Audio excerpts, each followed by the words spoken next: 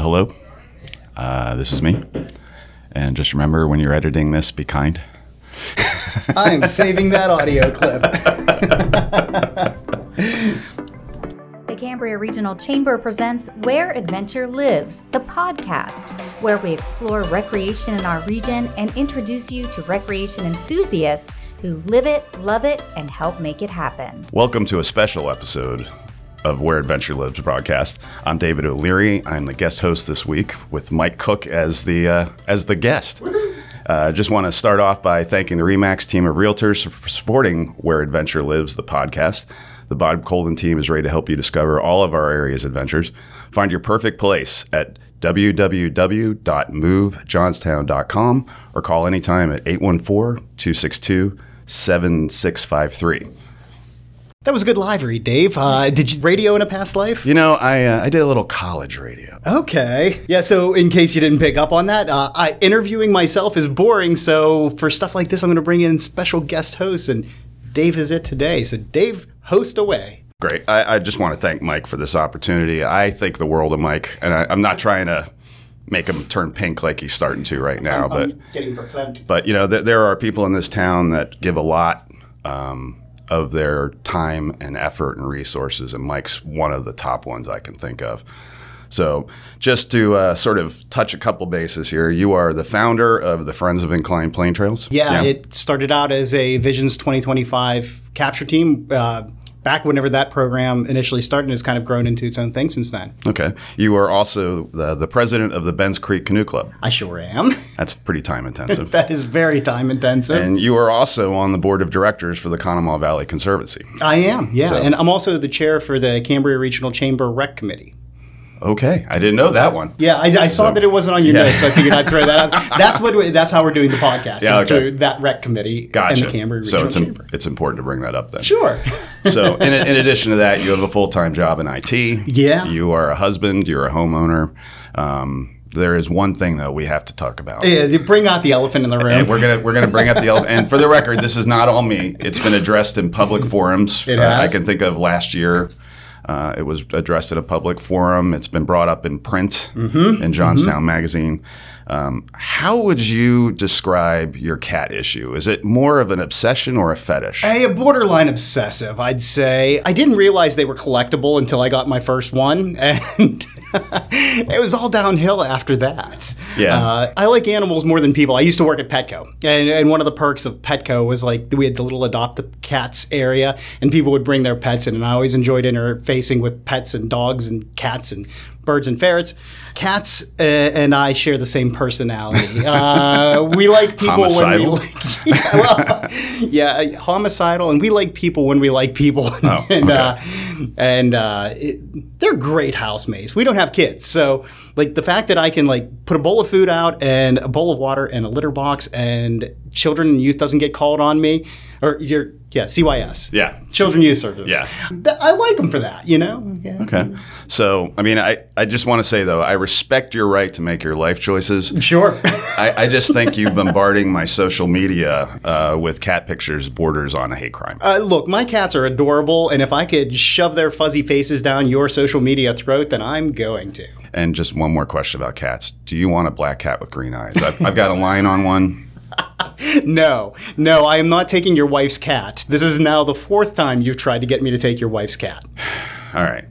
So anyway, moving on. Good try. I'm not here to talk about cats anymore. What I'd like to talk about is the inclined plane trails that you've been active in. It's really, we don't have time to talk about everything else you do, so we're just going to focus on that one section. And for listeners who are somewhat familiar with the area, we're talking about where the inclined plane runs from Broad Street. Is that Broad Street right there still, or is that Roosevelt? Roosevelt, I believe. Yeah. Up to Edge Hill. And at the top is where Asiago's restaurant is, where there's a little visitor center. There's a little retail presence up there by Camtran. And can you just sort of walk us through the history of, like, I guess when you realized there was an opportunity there?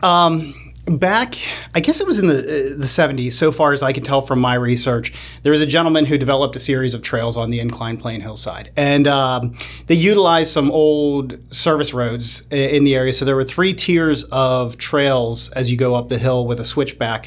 It ran out to Yoder Street. You'd hit a switchback, go back to the incline basically, hit another switchback, and then go out to Blair Street up by where Eliza's Organics is now by Grandview. And my office was downtown at the time, and I needed something to do over my hour lunch break, so I'd go for a run every day. One day I crossed the bridge at the incline plane. I just happened to see a sign that said 2 trails. And I figured, what the heck, I'll run a hill over my lunch break. So I ran up the trails. As one does. Yeah, right. Like, I'm bored. I should be eating a sandwich. Let's go run a hill. And since then, I've discovered that running isn't fun, in case anybody didn't realize that. Not for elderly knees. No. I was running up them, and over time, I noticed more and more trees were coming down. And I wanted to put something together that reopened those trails because Public Works doesn't have time to go up and chainsaw trees off of hiking trails. And at the same time, my friend Dave, not Dave O'Leary, Dave Rasmussen, said, well, why aren't there mountain bike trails up there? He's like, this hillside's prime for that. And you have lift access in the form of the incline planes. That's a really great question. So we sat down and wrote a project proposal to deliver to the city. At the time, we were going through city managers like I Change Underpants, which is frequently, and Arch Liston was here at the time. He looked at it, thought it was a great idea, got the solicitor to sign off on it, and the horses were out of the gate, so to speak, at that point. It was 7 years ago. We started by just clearing out that initial set of hiking trails, going through, chainsawing all the trees out and making those usable. And then at the corner of Tioga and Edge Hill, we started construction of the downhill mountain bike trails that are part of the system today. Right. So just to clarify, so there is a more hiking-oriented trail that runs from the top behind Asiagos. Correct. That would be extremely technical to take a bike down. It would. You'd need a trials bike, I think, to do part of that. Yeah, you'd have to have some really good front brakes to pick up the back of the bike. And it starts off, if you're walking toward the incline plane and the hill is on your right, if you look, there's a ramp that goes down toward Asiaga's lower half. If you walk down that, it cuts back behind you then, and it starts a series of hiking trails down. And they're narrow, they're technical hiking trails, I guess you would call them. They're rocky in places, but they're absolutely stunning. They're an amazing hike. Yeah, they're great to hike. Yeah. I've hiked them numerous times. But your trails are bike specific.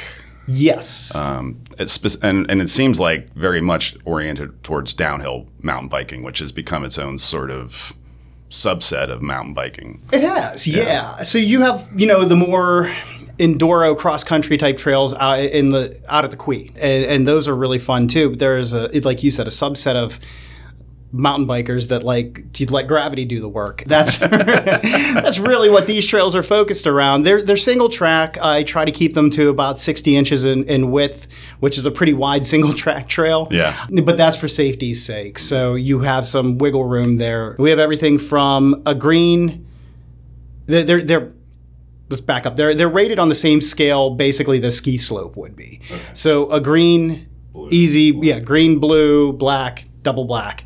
We have everything from the green trail the whole way up to the double black, depending on how froggy you're feeling that day. And we've thought about building one more trail that is super family friendly, but I just can't figure out on that hillside grade-wise where we could put it because that's an incredibly steep hillside. Oh, the top part's just a straight drop. It is. Like, yeah, it's a series of cliffs along Edge Hill Drive. If you haven't looked over, right. It's literally a rock face that runs along there. Right.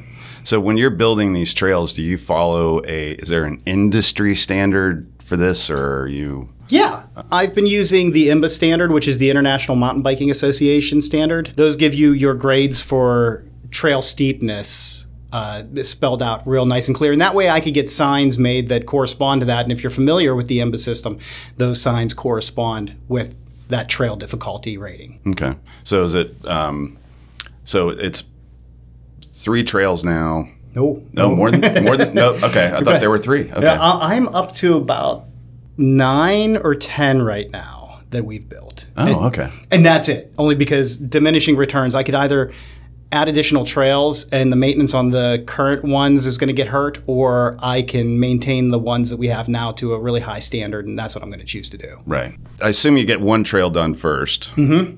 How's that received? Very well. I guess it was 2008 when we first opened. We had a grand opening downhill mountain bike race, and we had about 25 riders come out for that. And then the amount of ridership that we would see on any given weekend just absolutely exploded, because you don't have many trail systems that have lift access at the cost of the Johnstown Incline Plane. You know, you're going to a ski resort, you're going to pay $75 for a lift pass, whereas it's $3 for a ride up the hill. Yeah, I think it's $15 for a day pass. It is. Yeah, you're not going to beat that anywhere. Yeah, or what I was buying, they have 10 ride punch cards. Oh, even better. Yeah, and they're good forever. Right. I still have one in my truck that has 2 punches on it. I get 2 free rides down the hill, basically. Oh, nice. And we were seeing people coming in from Pittsburgh, Harrisburg State College. There were a couple of weekends where we'd see 30 to 50 riders coming in just to hang out and go flying down the trails. And then the one day, the operator at the bottom of the incline plane said he sold 300 tickets to mountain bikers alone. Now, granted, some of those people bought 10 tickets that day. Right. But still, that's a lot of tickets being sold just for people recreating on a hillside. Yeah, I think the last time I rode the incline, 'cause it shut down for repairs in 21, I think. Has it been 2 full years now almost? Yeah, because we did a race years. in 2020, so it would have been 2021. And I was on there. I had some out-of-town guests, and we rode down, and we rode back up again. And we rode back up, about 8 or 9 mountain bikers got on, and were chomping at the bit. I mean, you could tell they were ready to send it again. and you could time it perfectly. I think the first run started at 10. You could start at 10:15, ride the trails down, cash that first run, and then it runs every 15 minutes. So as long as you kept not taking a break at all, you could get like 5 or 6 runs in no time. Yeah, well, you just catch your breath during the downhill part, I exactly, guess. Yeah. You're not pedaling a lot. Yeah, no, again, gravity does that work. Yeah. The trail starts getting some notoriety. Mm-hmm. Does that help with any of the initial funding or the follow-up funding that you needed to continue the work you were doing? Yes, but no. We've had some people make donations.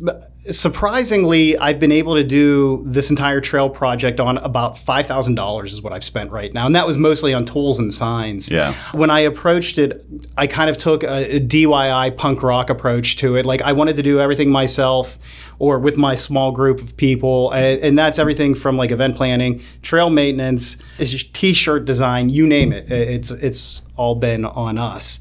And I like that we've been able to sustain this without needing an influx of cash. Now, I did get one sizable grant that hopefully someday will help me buy a mini excavator for up there so I don't have to hand dig trails and hand maintain stuff. I've heard you talking mini excavators with mutual friends of ours before. Yeah. Boy, one of those You've got your eye on one. Real nice to get. I just haven't found any in the price range that I'm looking for, because when the sewer project started taking off, all the mini excavators dried up because every contractor was buying them to do sewer projects. Right. And the secondhand market, they were just way too expensive.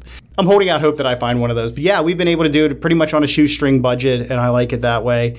A couple of people have said, yeah, you should get paid for that. Well, no, I don't want paid for any of this. There's a certain sense of integrity when you do it just for the sake of doing it for the community and you're not taking pay for it, that I like to keep that going. I don't ever want paid for this kind of stuff. And that's admirable, and I'm not saying it because you're across the table from it. But, I mean, there are a lot of times where Saturday morning comes up, I'm sitting on the couch watching the news, drinking up a cup of coffee, and I'll check my social media, and you're out on the hillside, dragging trees or whatever else, and I always think, oof, I don't want to do that on a Saturday morning. It has been every Saturday and Sunday that I'm not on a vacation for the last 6 years. Yeah. This Saturday, it was pouring down rain. I'm sitting in my truck eating my schmuff, and I'm like, what am I doing with my life? Questioning some life choices. Yeah. Again, I could have been sitting on my couch watching Saturday morning cartoons with a cup of tea. Right. But no, I'm out in the woods in the cold. So I know you also get volunteers out there with you. And typically, what does a volunteer crew look like? Small. There is a core group of folks that come out and give us a hand generally. I'd say 4 people at most are part of the regular crew that'll pop in. Like, even those guys, I don't expect them to give me all of their weekend. So like some of them will just come out Saturday, some of them will just come out Sunday. But on top of that, we've also been able to get some community groups involved. Like Robin Kwan from Vision 2025 came out, and then the UPJ, one of the UPJ sports teams came out and helped, and they've asked for more volunteer opportunities. I have a Johnstown Tomahawk that reached out to me. He needs some volunteer time, so he's going to come out and sling some dirt with us. He should be pretty good at that. That's what I think. I'm hoping for a really nice, cold, icy day. Right, So, get him a trail rig. Yeah, he'll appreciate that. So it's been a small crew. Okay. But yeah, we do have the other people that float in here and there. REI did a trail work day with us back in the very beginning of the project, which was really nice. I'm a big fan of that organization. As am I. Yeah, company. You're out there every Saturday, roughly. You have crews coming in and out. Mm-hmm. What would you consider yourself 80% done, 90% done? Probably closer to 90. Okay. New trail construction is all done. Like I said, I have all the trails that I want to stick on that hillside done now. And there's plenty more room for that, or there's plenty of room for more. There's 80 acres between both sides of the incline plane. Right. But again, it just gets too hard to maintain them. Now we have switched from a trail creation phase to purely maintenance. We're going back through and cutting back all of the old trails in the anticipation that the incline's going to open this year. I want to make sure that everything's just in tip-top shape when people start coming back to Johnstown to ride them. Yeah, and that's actually a good segue. So to the next thing I wanted to talk about was, I think we said 2021, mm-hmm. They shut down the incline for much needed repairs and upgrades. I saw in the paper yesterday they're still working some budget issues and things like that. I guess it's like any other project. It's an onion. Yeah, you peel back some layers. They peel back and they find apparently some metal fatigue or some metal corrosion on the observation deck. So typical. Yeah. But I mean, the shutdown of the incline plane was obviously hard on not a business model necessarily for you, but the idea of who's going to be using that trail. The people that are most likely use that trail aren't the hardcore uphill mountain bikers, the ones that just I can think of a few at Lorba that just seem to love causing misery. Yeah, they love those climbs. I know. I don't understand it. No. What does that do to the utilization of the trail? It kind of hurt me from two perspectives.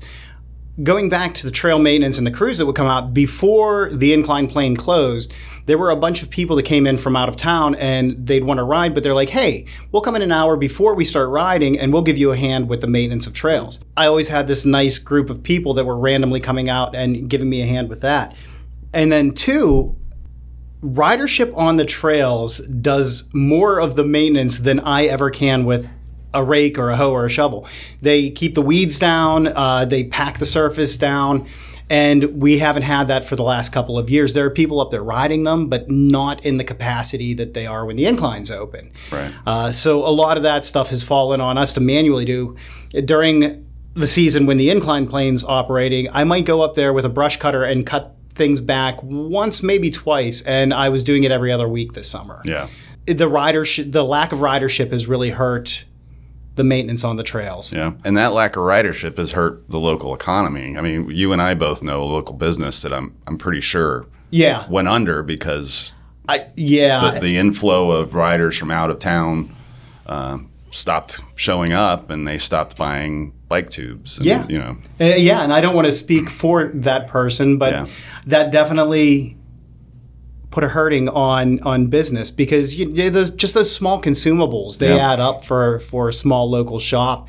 You don't have to go in there and buy a $5,000 bike, but if you're buying $25 or $30 worth of stuff on a Saturday morning so that you have some extra, like you said, extra tubes, and you'll lose a valve stem cap, stupid little things. Right. It adds up. And then you get the impulse buys. Yeah, exactly, that too.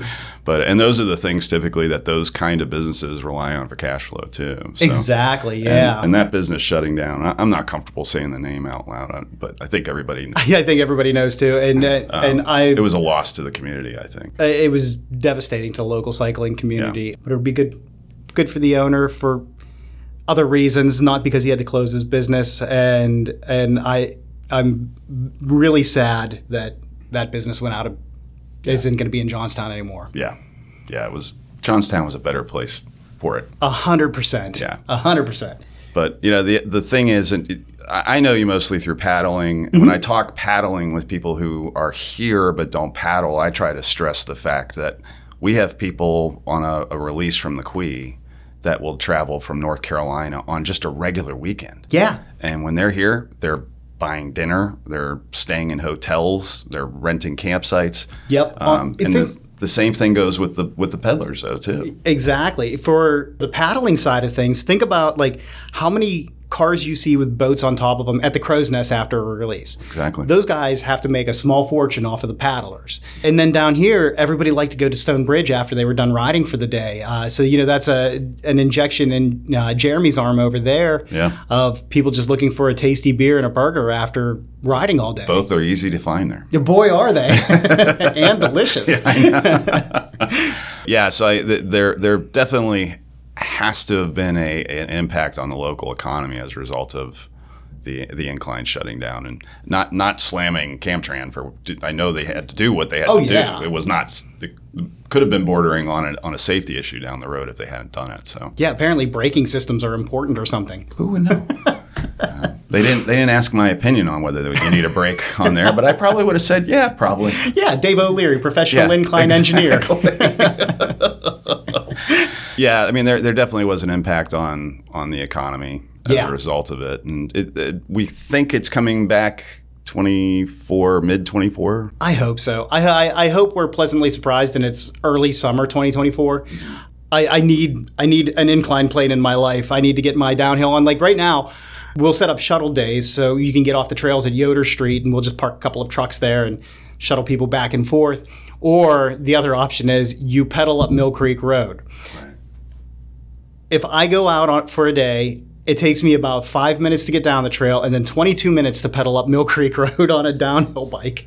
It's miserable. Yeah. I've pedaled up it on a mountain bike and I pedaled up on a road bike, and both were awful. Yeah. But the mountain bike was a particular kind of awful. Yeah, you could get those knobby tires with the rolling resistance and suspension that's squishy, and it's all bad.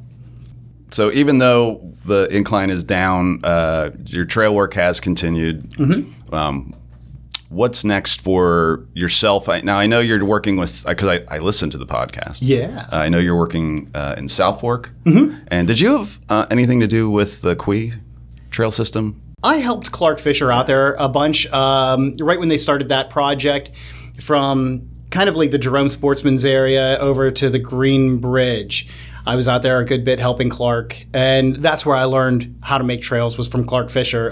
So I can't thank him enough for his expert tutelage. Yeah. And if you haven't checked out the Quay trails, I recommend that you go out there because they're fantastic. So I did help with the Quay trails. I also helped. There's a connector from Dooman's Dam to the CNI extension on the Ghost Town Trail that runs through the woods, and Clark and I both helped with that one. And then, these new trails out in South Fork, Mark Cohart from the Historical Society out there approached Cliff Kittner and said, hey, do you know anybody that can build trails on a hillside? And Cliff's like, I know a guy. Do I know a guy? Yeah. So we went out there and flagged a series of trails. Mark's presenting it to Borough Council as we speak. We don't see why they wouldn't approve it, but we're going to have a very family-friendly hiking and biking trail up on the flat part near Falcon Fields. And then the hillside kind of drops off precipitously, so we're going to build some nice, long, single-track downhill stuff that you can take down into South Fork and then ride back up. Now, is that going to be mixed use? I mean, is it going to be for mountain biking and pedestrian, hiking, or? Yeah, I think I can make it wide enough in there. Their hillside isn't as steep as the incline hillside. Yeah. So, for the incline hillside, say I want to make a trail 48 inches wide, the amount of uphill that I have to cut out to make that bench is a lot of dirt. It's not an insignificant amount of dirt that we were moving there. But this hillside, it's a more gradual slope out in South Fork. So I think I'll be able to... Just more conducive to making it sort of a dual use. And a lot of that stuff, what I was looking at, I don't even have to bench cut it in. I just have to rake it off and boom, you have a trail. Yeah.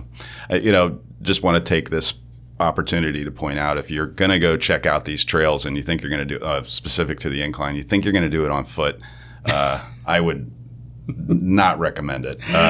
Some of those trails are very narrow, and there's always a push-pull between. I mean, it happens in snow sports too. Yeah. If you're snowshoeing and the cross-country skiers come by, they get all bent out of shape. Yeah. And when I'm on my cross-country skis, I get bent out of shape. But so, I mean, I think in other areas there's been some back and forth between hikers and mountain bikers, and there are opportunities to hike the incline that are specific to hiking, and you should probably just think about staying on that if you're on foot. And if somebody did want to try to hike the mountain bike trails just to get a feel for what they're like, if they reached out to me through Facebook or whatever the case is, I would be more than happy to tell them when a good time to do that is, or go out and go for a hike with them. Yeah. But yeah, generally, since they're directional trails and they're narrow, there's not a lot of room to get out of the way of somebody coming down the hill or a hiker coming up the hill. Right. You're also, through wearing your CVC hat, your Conemaugh Valley Conservancy, part of an effort to extend the usage of that hillside as part of a sliver park, I think they're calling it. Yes. On the river. Can you just fill us in a little bit on where that is? Yeah, so Sliver Park would be, if you're facing the incline plane, it would be just to the left of it. It's one of the only areas in the entire city where there's not river wall, and it's the natural-ish bank right there. So the idea is to build a series of walkways that lead down to the river. They would be ADA accessible with a fishing pier, as we get some of the AMD discharges cleaned up, and fish have been returning to the river, in the Stony Creek in particular, on a fairly significant level. It'll provide access for folks to get down there. And in theory, it would also include a new walkway to get to the trails from the PennDOT bridge that leads to the incline plane. But there's some engineering hiccups on that right now that we're trying to work our way through. But Sliver Park, it'll be a nice North Shore of Pittsburgh-style park, imagine, nestled next to the incline plane. Will there be a place you could actually stick your toes in the water if you were so inclined, or is that... There sure will be. That's great, because it is one of the peculiarities of this area because of the Army Corps of Engineers put those walls up everywhere. If you actually live in Johnstown, there's really nowhere you can actually go put your toes in the water. No, there are those steps that they build into the walls, but those are pretty steep. And yeah, I sort of assume that's for rescue purposes more than anything else. You'd want a rope or something. Exactly. I guess you could go down the ramps if you wanted to. You could, yeah, but still, it's not very aesthetically appealing to go down a concrete ramp to play in the river. Right. And you figure they start just south of Johnstown High School. And they continue the whole way through the city, the whole way out the gap into the West End and out that way. So there's literally nowhere through the city to get down in there except for this spot. Right. So some access will make Johnstown an even better place to live. Absolutely, it will. Let's talk, if I am so inclined to get off my couch on a Saturday morning and grab a Pulaski or a trail rake or something like that. How do I get a hold of you? The easiest way is through the Friends of the Incline Plane Trails Facebook page. Shoot me a message on there, and I'm pretty responsive for the most part if I remember to check my messages. Otherwise, generally we meet at the end of Yoder Street at 8 o'clock Saturdays and Sunday mornings, and we only work until 10. Okay. So 2 hours of time is all I ask from volunteer. I'm feeling a little guilty. I may actually have to show up. Yeah, if I can make a recommendation, wait until it's a taste warmer. The hillside's way more enjoyable. The one thing about that hill is it faces up the gap where the 1889 flood came down from South Fork. And that's a big wide open area, and the weather hits the face of that hill like head on. So if it's windy out, you feel it the whole time you're out there. Yeah, I'm not from here, so but I'm a huge fan of living here. I'm never leaving. Yeah. And but I read the book about the flood, and when it describes the first wave that came through town, it didn't do that much damage, but I guess if I recall correctly, it bounced off where the incline is. Yes. And came right back at the city again. Yeah, and that caused a lot of damage. Really wrecked things. Refracting off that, There's a bit of an urban legend that when the wave came down through the city and it destroyed one of the banks, it deposited the safe from that bank somewhere on that hillside. Oh, really? Yeah, and someone who is a local, very well-known realtor was talking to me about this. He's big into metal detecting, that he's gone up there metal detecting a bunch of times. Really, I'm not up there building trails. I'm excavating for a bank safe. Is that what all this time? Under the pretense of building mountain bike trails. I'm going to find that safe someday, Dave. And then you're just going to go dark. And then nobody will hear from me ever again. I'll be living somewhere down in the Caribbean, sipping on Mai Tais. Wow. Can I come? I'll help you move Can you help the me safe. find the safe? I'll help you move it at least. Yeah, if you want to help me move it, even better. Yeah.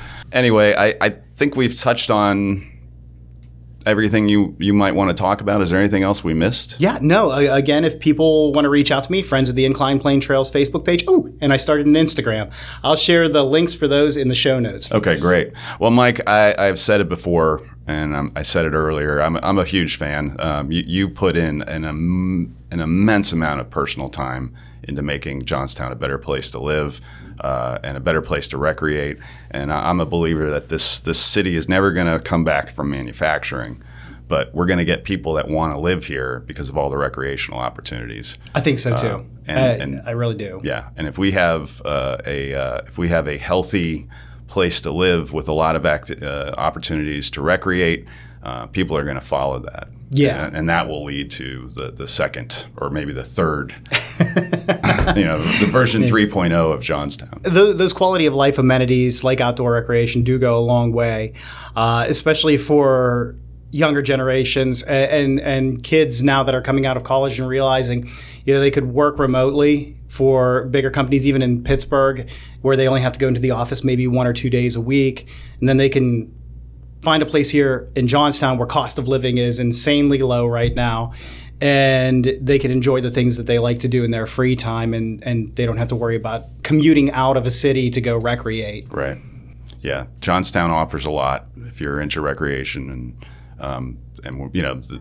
that's how we get people to want to live here and work here and spend their money here. And that's good for all of us. It's a piece of the puzzle. It's not the only piece, but it is an important piece of the puzzle. Well, I'm going to hand over the show back to you. Like I said earlier, be kind if you're editing. Oh, there's no editing. Everything that we talked about today is it. So with that, thanks for checking out another episode of Where Adventure Lives, the podcast. Dave O'Leary, thank you so much for coming in today and being my host for the day. I truly appreciate that. Also, I want to thank the RE/MAX team, or Bob Colvin and RE/MAX Team Realtors, for supporting the podcast. The Bob Colvin team is ready to help you discover our area's adventures. You can find your perfect place at movetojohnstown.com or call them anytime, 814-262-7653. For more information on anything we talked about, go to whereadventurelives.org or send me show ideas at whereadventurelives814@gmail.com. I'm Mike Cook. I'll catch you next time on another episode of Where Adventure Lives, the podcast.